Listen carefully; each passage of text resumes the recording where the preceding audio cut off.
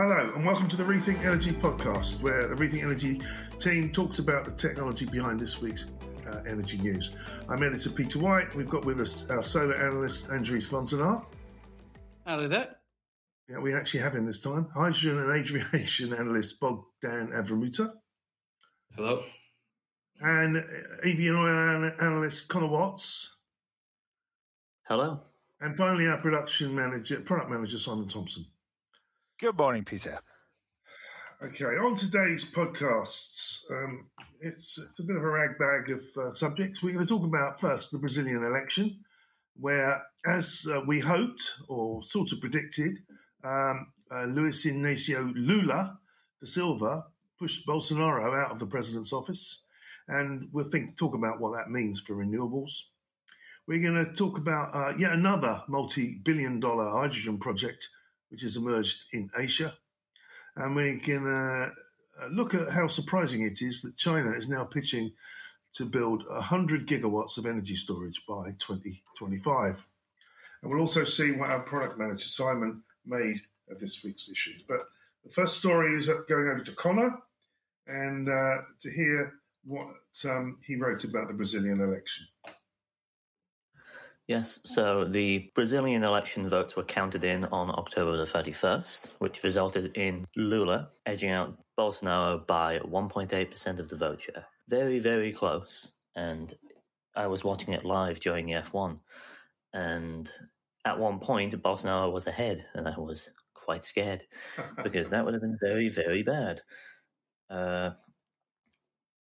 Bolsonaro's track record on the Amazon and science in general, I think, after COVID is pretty well cemented to be regressive, and that's putting it rather nicely.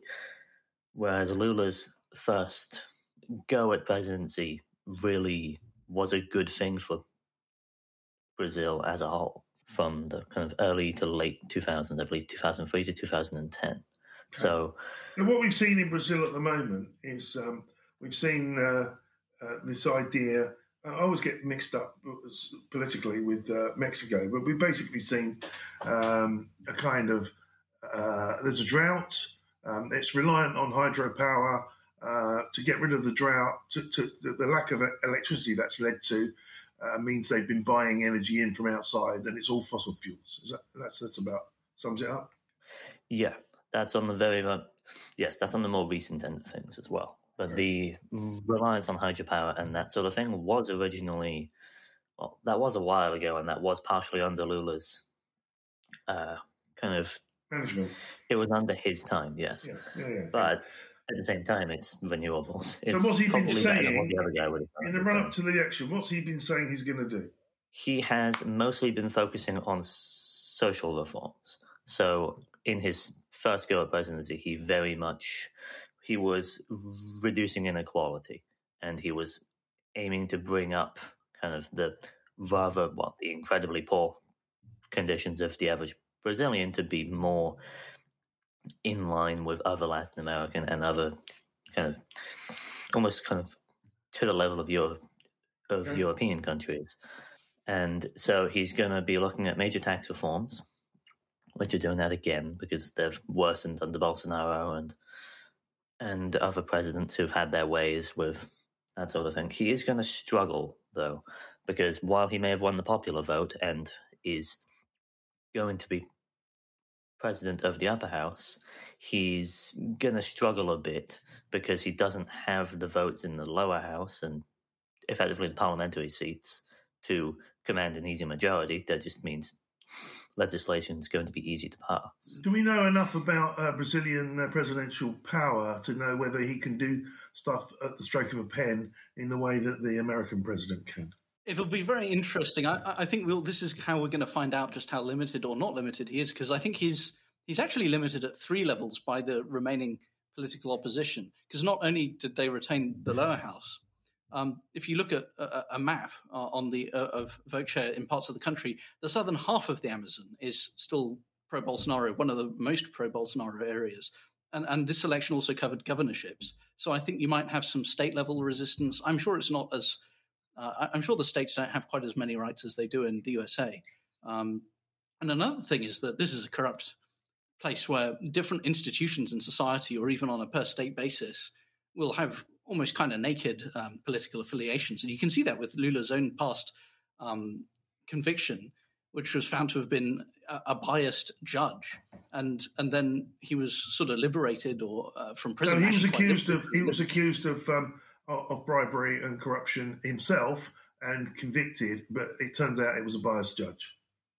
Well, yeah, you could say it turned out, but you could also sort of say, well, do we necessarily even trust that side? Because the he was found innocent on the basis of the court didn't have the right to didn't follow concern itself. Yeah, it didn't probably. That's not quite the same as he was. I mean, it is the same as being innocent as far as the actual legal outcome, but it is still a bit iffy. Let's come back to renewables. Yeah. Where do we want to see the country go? Let's say that first. We want to see fires no longer burning in the Amazon. That's offshore wind. We want to see offshore wind. Where I'd like them to go. They have massive capacity for it, and it has a minimal onshore footprint as offshore. So, where is Brazil with oil? Brazil's an oil exporter. It is. I just asked the question. It was rhetorical. It's an opportunity to let you talk, but never mind. Yeah, no, it's certainly an oil exporter, but it's not particularly,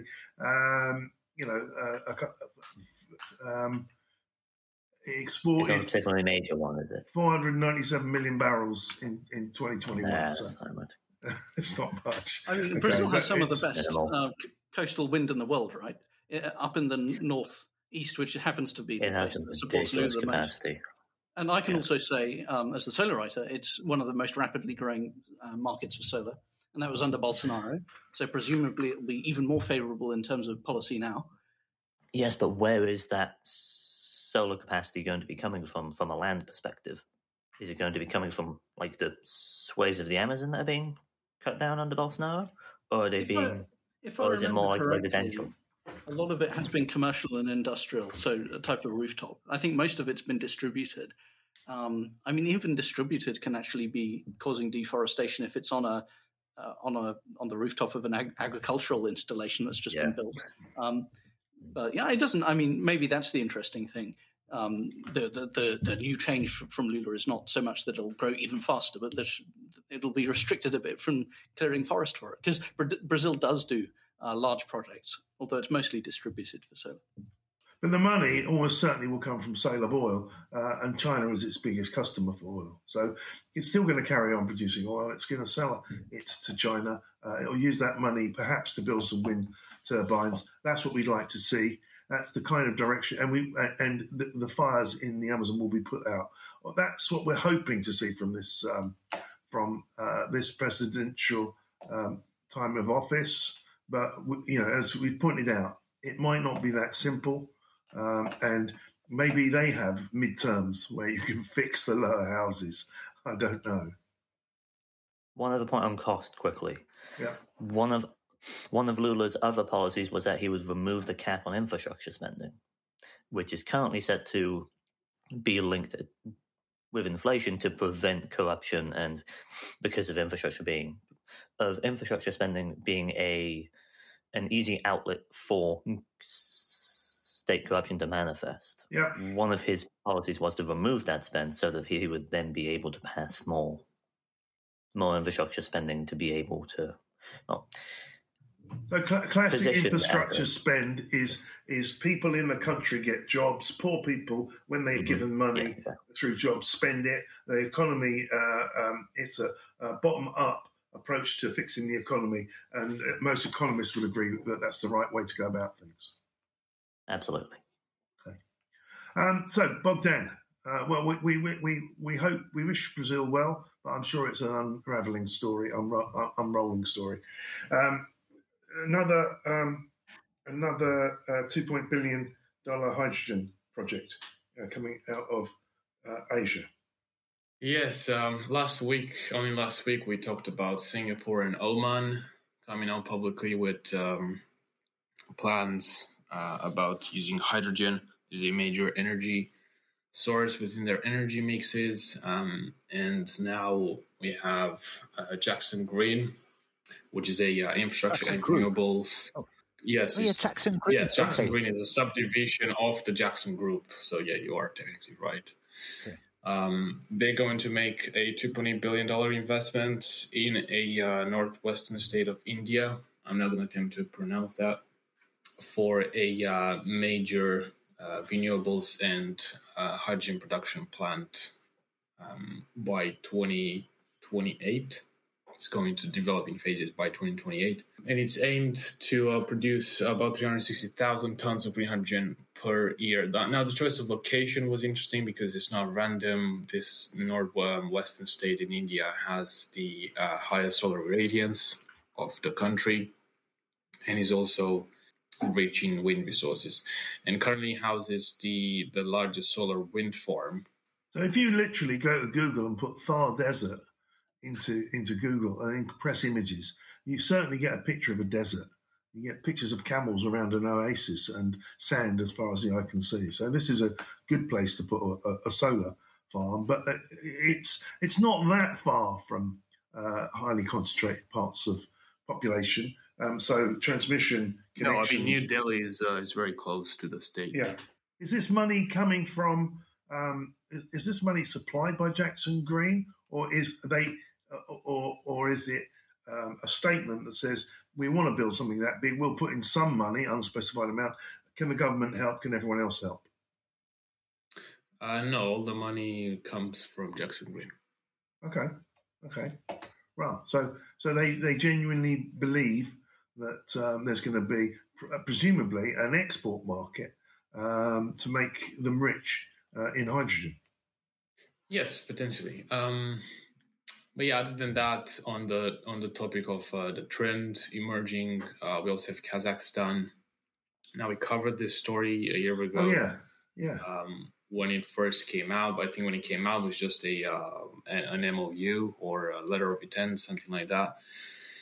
And now more details have been ironed out. So Kazakhstan is building Svevind Energy. I think it's a German company. If I butchered that name, I apologize. Svevind is both German and Swedish, but yeah. So and it's privately owned. So it's got, I don't know, headquarters seems to be in Germany.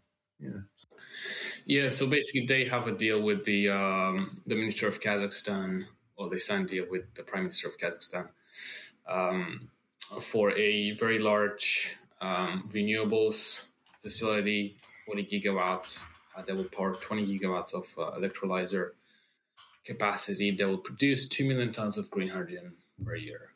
And that's due to be completed in 2032. And the estimated cost of that will be between 40 and 50 billion US dollars. Wow. Just how stable politically is Kazakhstan? Well, Kazakhstan had the coup attempt in January that the Russians had to come in and suppress, didn't they? So it's probably quite stable now.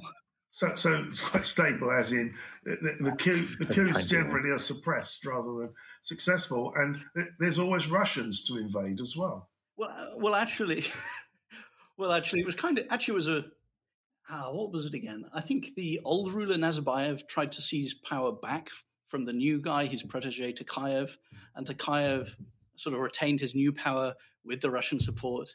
But he feels secure enough, even though the Russians suppressed that revolt, to take certain actions which are anti-Russian, like they're going to move their language over from the Cyrillic alphabet to the Latin alphabet, or at least they haven't cancelled that project, which has been in the works for a while. So I actually think, despite the fact that it had this coup attempt, I think it's actually fairly stable. I guess I haven't really sold you on that, though. Well, supposedly it's a presidential republic, so you get voted into power. I wonder if that's really true. Uzbekistan is also able to attract large renewable investments. So there's concerns here, but not too many to suppress investment. No, I was just thinking, if it's really tempting, then perhaps the neighbour will want to invade to borrow the 40 gigawatts of energy that's making hydrogen. But anyway, it's a supposedly stable Eastern European or Asian government which will export most of its hydrogen, I would imagine, to the west. Has anyone said what this hydrogen project is going to be doing?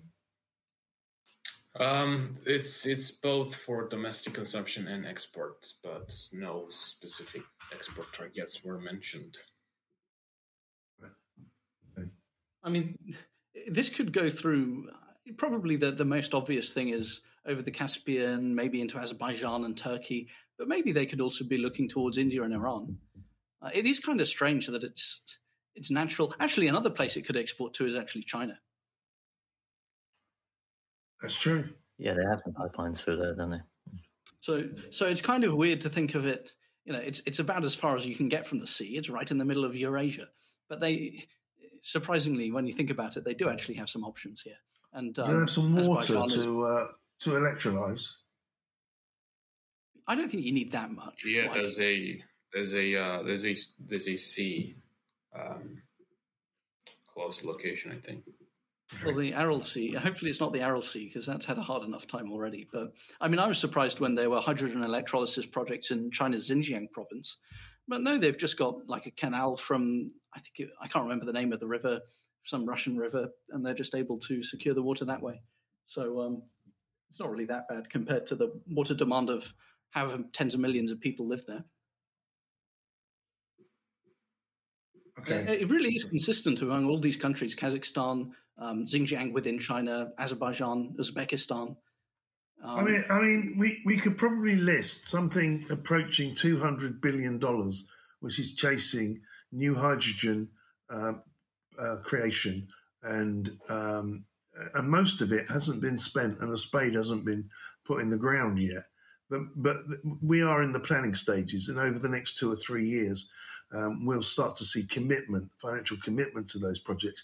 And yet still people are saying, oh, well, if hydrogen ever comes to power, if we ever see hydrogen in the energy market, what's the point? It's not really, there's no point to hydrogen. Surely it's a shrinking business, not a growing business.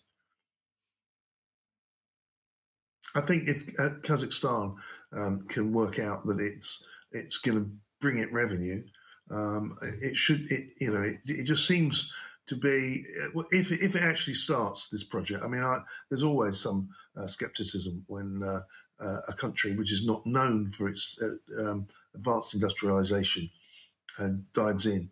But if it actually starts, then it must have done some work on where the hydrogen's going to go. In its own economy, I can't really see that at this point.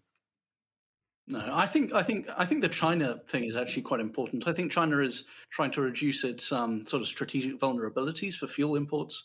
I think that will be a major thing because a lot of the Chinese infrastructure is going to be coming from complexes in its northwest. So then you just expand the pipeline or whatever other infrastructure you need to also extend out beyond your own borders directly into Kazakhstan.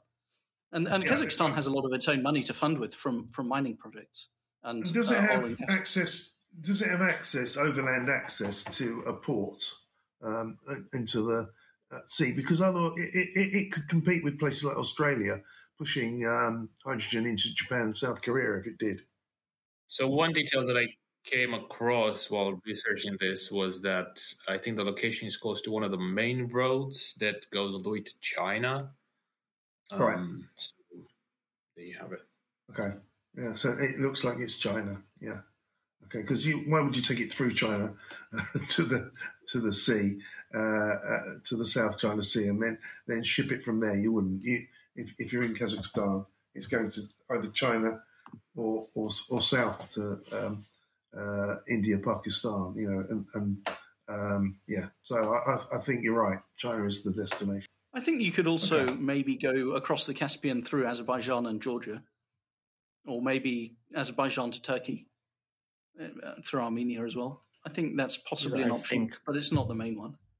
Okay. I think, like, diplomatically speaking, they're just closer to China as well, though, aren't they? Well, they're kind of... It's easier. So they have decent relations with Erdogan and the Azerbaijanis.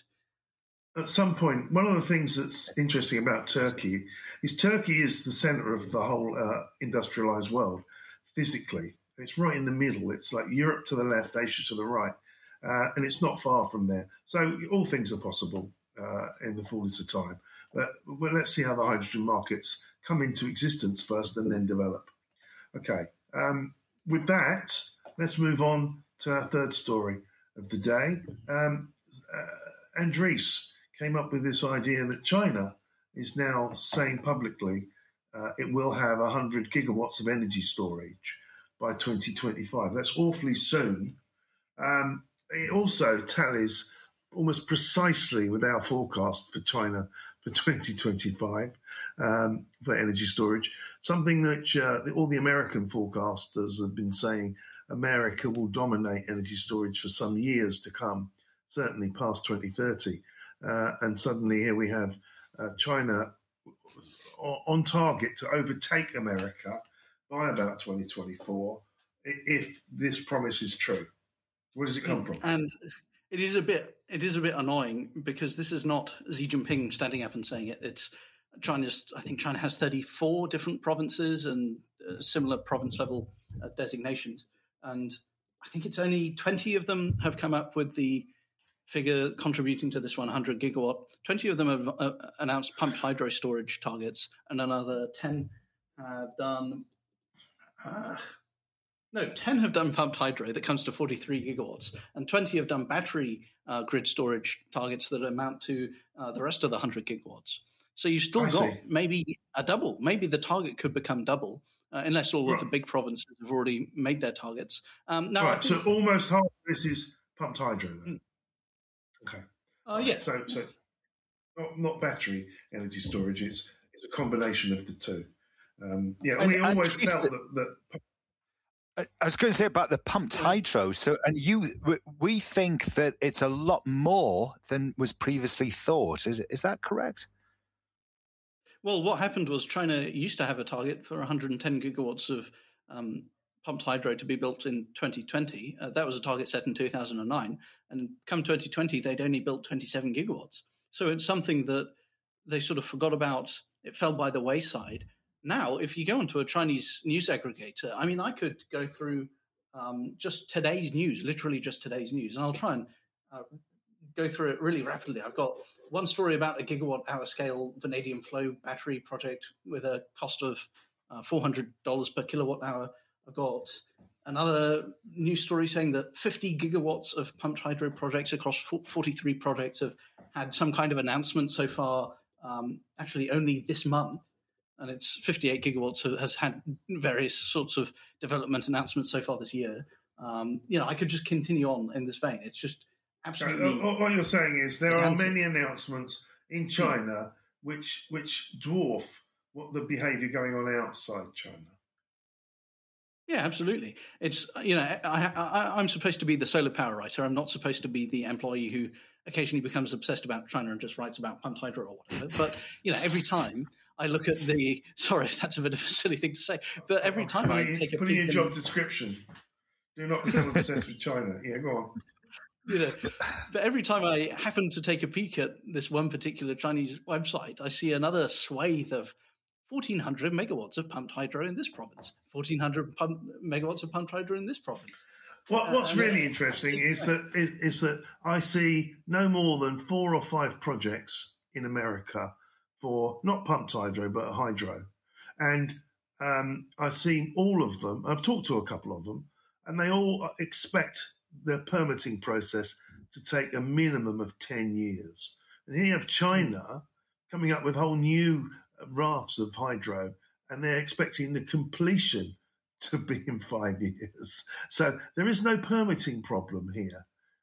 This is another one of the great benefits of a centrally controlled society economy. That all right, it may be at the cost of personal freedoms, but wow, you can get a lot done if you're all aligned and all chasing the same objectives.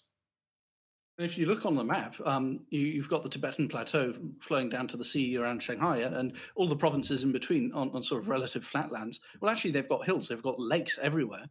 I think I'm not the pumped hydro geological expert, but I think it's very suitable. And it won't well, be. the thing about pumped hydro, you have to remember, it's not hydro. So you have a closed loop system where effectively you take the water, whichever supply you get it from, wherever you get it from, you take it once, and then you pump it up and down the hill. So you don't actually mix it in with the water supply, and you segregate that water. You might have a top up for evaporation every now and then, but fundamentally that's separate from the water supply, and that way you're setting new pipes that the water goes through. So you're not really killing fish off or spawning grounds or drowning valleys which have people living in them. You're not doing what hydro did. Your pumped hydro is very different, and it's the same water up and down the hill. I can remember 4 or 5 years ago, I came across an Indian guy who worked out how to pump salt water up and down a cliff using plastic components only. And he said this was going to be a big thing very soon. Disappeared without trace. It's 4 years ago. I haven't heard from it since. But there are so many ways of using water. And it does seem that we have been a bit remiss because we're so depressed about the state of hydro in the Western world that we should be saying pumped hydro is the way out. Come on, guys, let's invest more in it. But there is no evidence that America or Europe has any increase or any likelihood of increase in the near future. Sorry, what were you saying, Connor? I was going to say that this response into pumped hydro, is this an incredibly recent thing? Because there was issues in July, early August, with all the droughts that ruined like factories and that sort of stuff. So is this just China just effectively flexing their mobility and saying, we don't want this to happen again, so rather than doing more hydro, we're going to put it to pumped hydro and we're going to fix this? Well, over the last 20 years, it's built 22,000 dams. It's not messing about. Using more concrete than the Industrial Revolution every week. So it obviously, isn't that recent from just September and the shortage then. So, yeah. Right. So the problem you do get with using natural water supplies is that they that drought affects them, and that normally that water has to be released at some point. You can't hang on to it forever and store it forever for electricity purposes because you need it to grow food. So there's always a coordinated supply. Some of those rivers start in China and flow into Vietnam, and the Mekong Delta and half of Vietnam has lost water and can't build dams as a source because China's slowed all the water supplies down. And at the same time, the Tibetan ranges are starting to produce less water. Yeah, it melts. The rain falls either as warm snow or as rain, and then it flows through the land in a period of weeks, and it's gone. And then you have periods of drought, and that's definitely going to happen increasingly. So, as any sensible society can say, well, let's just segregate the water that we're using for power away from irrigation. Let's segregate it away from people's drinking water, and let's just keep it in one place in a closed loop system. That's a natural process. It should, in other countries, lead to less permitting problems, but it hasn't. So China's doing this, right? China's doing a lot of everything, and you can't find. All right, coal is probably the dominant force at the moment, but you can't find one that's got an advantage over the others. Everyone who says I want to build something that's going to give you electricity, they get permission straight away. What we're not seeing in other countries is a resurgence of pumped hydro. We should be. In fact, the hydro, we're going to write something up next week that only came in yesterday. Where they're going to be talking about hydro at COP27, and the IHA, the International Hydropower Association, is talking about having to double the output of hydro globally by, I'm trying to remember the date, 2030, 2050. So there's going to, but the same reaction you get everywhere. We've already had our laws. We've already seen how bad building hydro is. So we're not going to make the distinction between that and pumped hydro, and we're just not going to relax our permitting processes. And because it's politically non-viable, people that relax permitting processes get voted out of office. And it's the same for wind. Classic Germany, UK, and starting to happen in bits of America. People block wind projects because they don't want them in their backyard. So permitting is a massive question at COP27.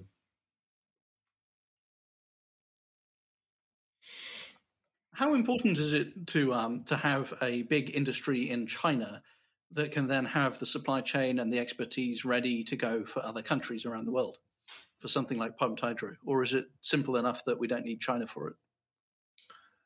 I think you always need a coordinated ability to finance projects, to complete them, and also the intellectual property and also the manufacturing.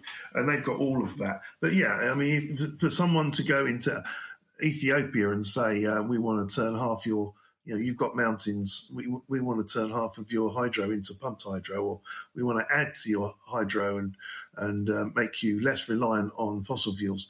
And Africa is a great example. Who they're going to choose? If the Chinese bank funds it initially, and the World Bank funds it, or another international aid bank funds it, they're going to go with the one that funds it. They don't really care where the expertise comes from.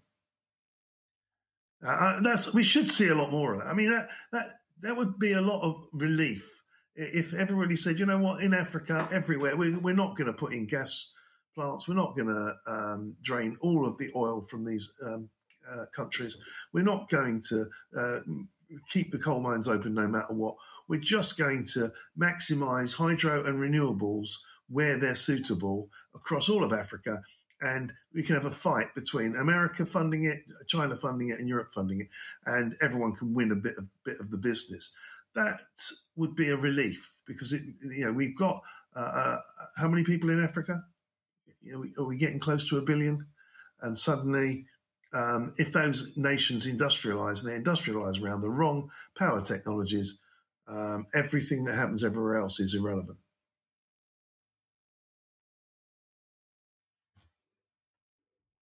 So yeah, I mean that's true in parts of Africa. It's been true of South America for a long time, but there's less activity there, and there will be parts of Asia which can use which can use pumped hydro. But I mean, we don't come across it. How many projects do you read about it? It's just in China. It's just where the government is different, just where the government can boss the people around. Where personal freedoms are curtailed somewhat, that you have this directive from the top, we lead, do as you're told. And only in that environment is permitting, are people not terrified of hydro. And it's also because China has the scale and it's really fostering technologies just because it seems to want to try out absolutely everything. Like there's now a sodium-ion battery project on the grid. Not very large, but they built it because they wanted to try it out. Has sodium-ion been built in the West at all? I don't think it has. Yeah, sodium-ion is one of the main... We did an article of an American company last week or the week before. Go read the issue. Well, I'll restate my thought, and it's not just pumped hydro; it's other things like molten salt, which CSP, which gets built in Chile and a few other places.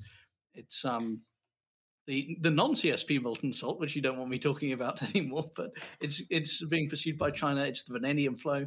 They do seem to be sustaining various technologies which sort of get ignored in really more capitalist places, you could say. Yeah, right. So are you saying that China is somehow salvaging these technologies and they may become superior, or are you saying they're stuck on these technologies long after other people have rejected them? Sodium, a sodium flow battery, we talked about on the 26th of October from Enlighten Innovations. And that's certainly not Chinese. Enlightened Innovations is in America. So that's certainly being pursued. Vanadium flow is being pursued everywhere, but not with much success, and that is down to the economics. The economics might be different in China because they have very large percentage of global vanadium deposits in China. But again, vanadium isn't that rare, and it's well established because it's used in tool making. So there will be mines everywhere. I think 30 or 40% of it is in China. So they might have a financial edge there. But really, I think it's less likely that these things are going to come out of China and dominate the world. I think only where we've all agreed on the technology. It's the same in solar. You talk about solar, you talk about bifacial, then you talk about heterojunction, you talk about perovskite. Well, everyone's chasing all of those at different speeds all over the world. So those are all going to have an impact. Will vanadium flow have an impact? There's probably 6 people in our audience thinking they will, and most people saying, no, it's gone. Same with, will CSP have an impact? Again, most people think it's gone. Now, it's all down to economics. We do know that the energy market is least cost option. The trouble is the least cost keeps changing. The least cost keeps changing because suddenly there are raw material issues, and speaking the of prices go up. Speaking of which, you know what finally came down? The polysilicon price. I want to make sure I mention it. You've been forecasting it for so long now. It had to be true. It's like a broken clock. It's right twice a day. That's very unfair. No, but you actually. When did you say the price would be back to normal? Not in 2022. You said more like the end of 2023. Yeah. Oh, yeah, it would be halfway back to normal by then. Yeah. So it's true. It's the same on the price of gas. The world's still panicking about the price of gas, and everyone's used it as a trigger for inflation and price gouging in every marketplace. But the price of gas is probably going to get back to where it started before the Russian war by the end of 2024. This is a 2-year phenomenon. But I looked at the German electricity spot price, which is, of course, significantly determined by gas, and it's back to July 2021 right now. It was up at 700 euros per megawatt hour 2 months ago. Now it's only 100 or 150 or something. I think that Europe has done such a good job of getting rid of Russian gas out of their supply lines. If they put the same energy into solving the climate crisis, wow, it'd be over in minutes. I think it's a lot easier to change it when one of them is threatening immediate nuclear annihilation and is starting a land war on your continent, opposed to something you can't see. Yeah, that is true. The people making the decisions obviously don't understand the immediacy of the problem. Okay, that is conceded, but that's a broken record. Yeah. But it has been amazing what, and in fact, there's a professor I follow, Dieter Helm, who put out a podcast a couple of days ago saying that everybody is just assuming that the price of natural gas will stay high for 10 years. He said, what happens if it comes down again? And then he started making a case to say that it might come down again, which is strangely parallel to the paper that Bogdan put out, predicting that by the end of 2024 it'd be back where it started. And that's purely because all we did is add up all the places that are going to either supply extra gas or supply alternative gas supply or provide electricity instead of gas. And when you added all that up, the pressure on the gas markets does evaporate in a couple of years. It does take a little while to come through the system, but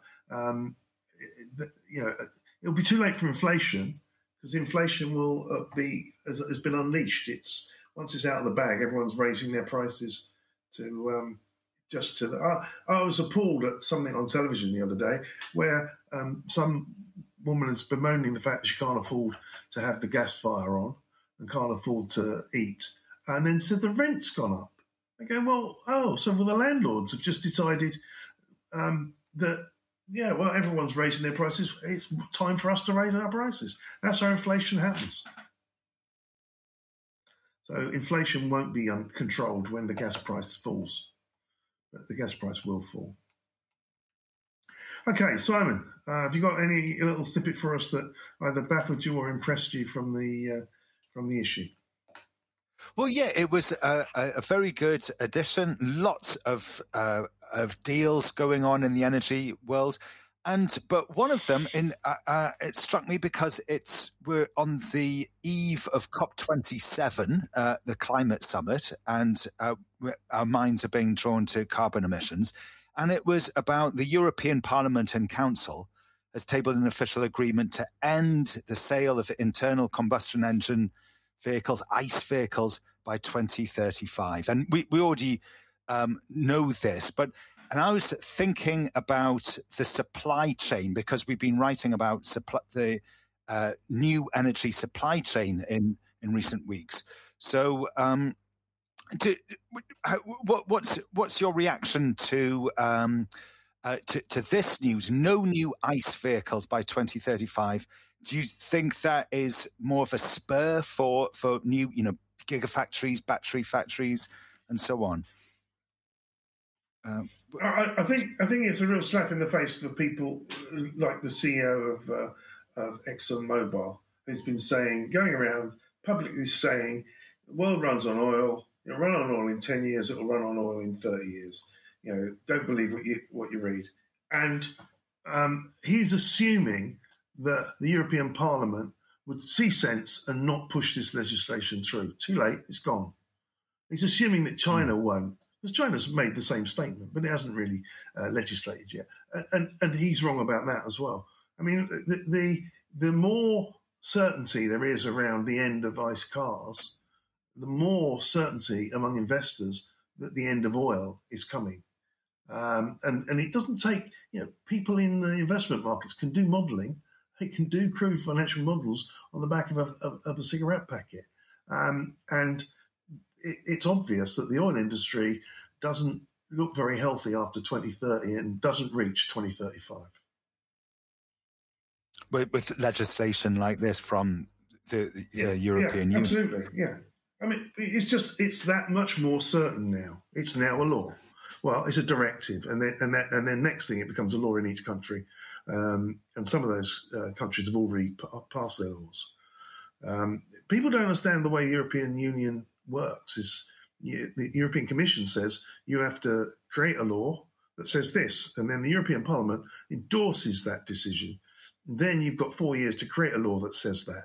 And then once all 27 have got the law in place, it's impossible to unravel it. You can't go back on it. It can't be done. So suddenly, anyone who still thinks oil is going to be a force after 2030 is really fooling themselves. We had a query from a client today, what's going to be the future price of oil? And we said $35 by about 2030. It's and therefore not taken out of the ground much longer because it won't be economic. I mean, nobody can imagine that. But the numbers don't lie. And bless the European Parliament for actually having the debate and closing the deal. Mm. Okay, so as Simon said, there are lots of talking points in the issue. The issue is free. You go to www.rethinkresearch.biz.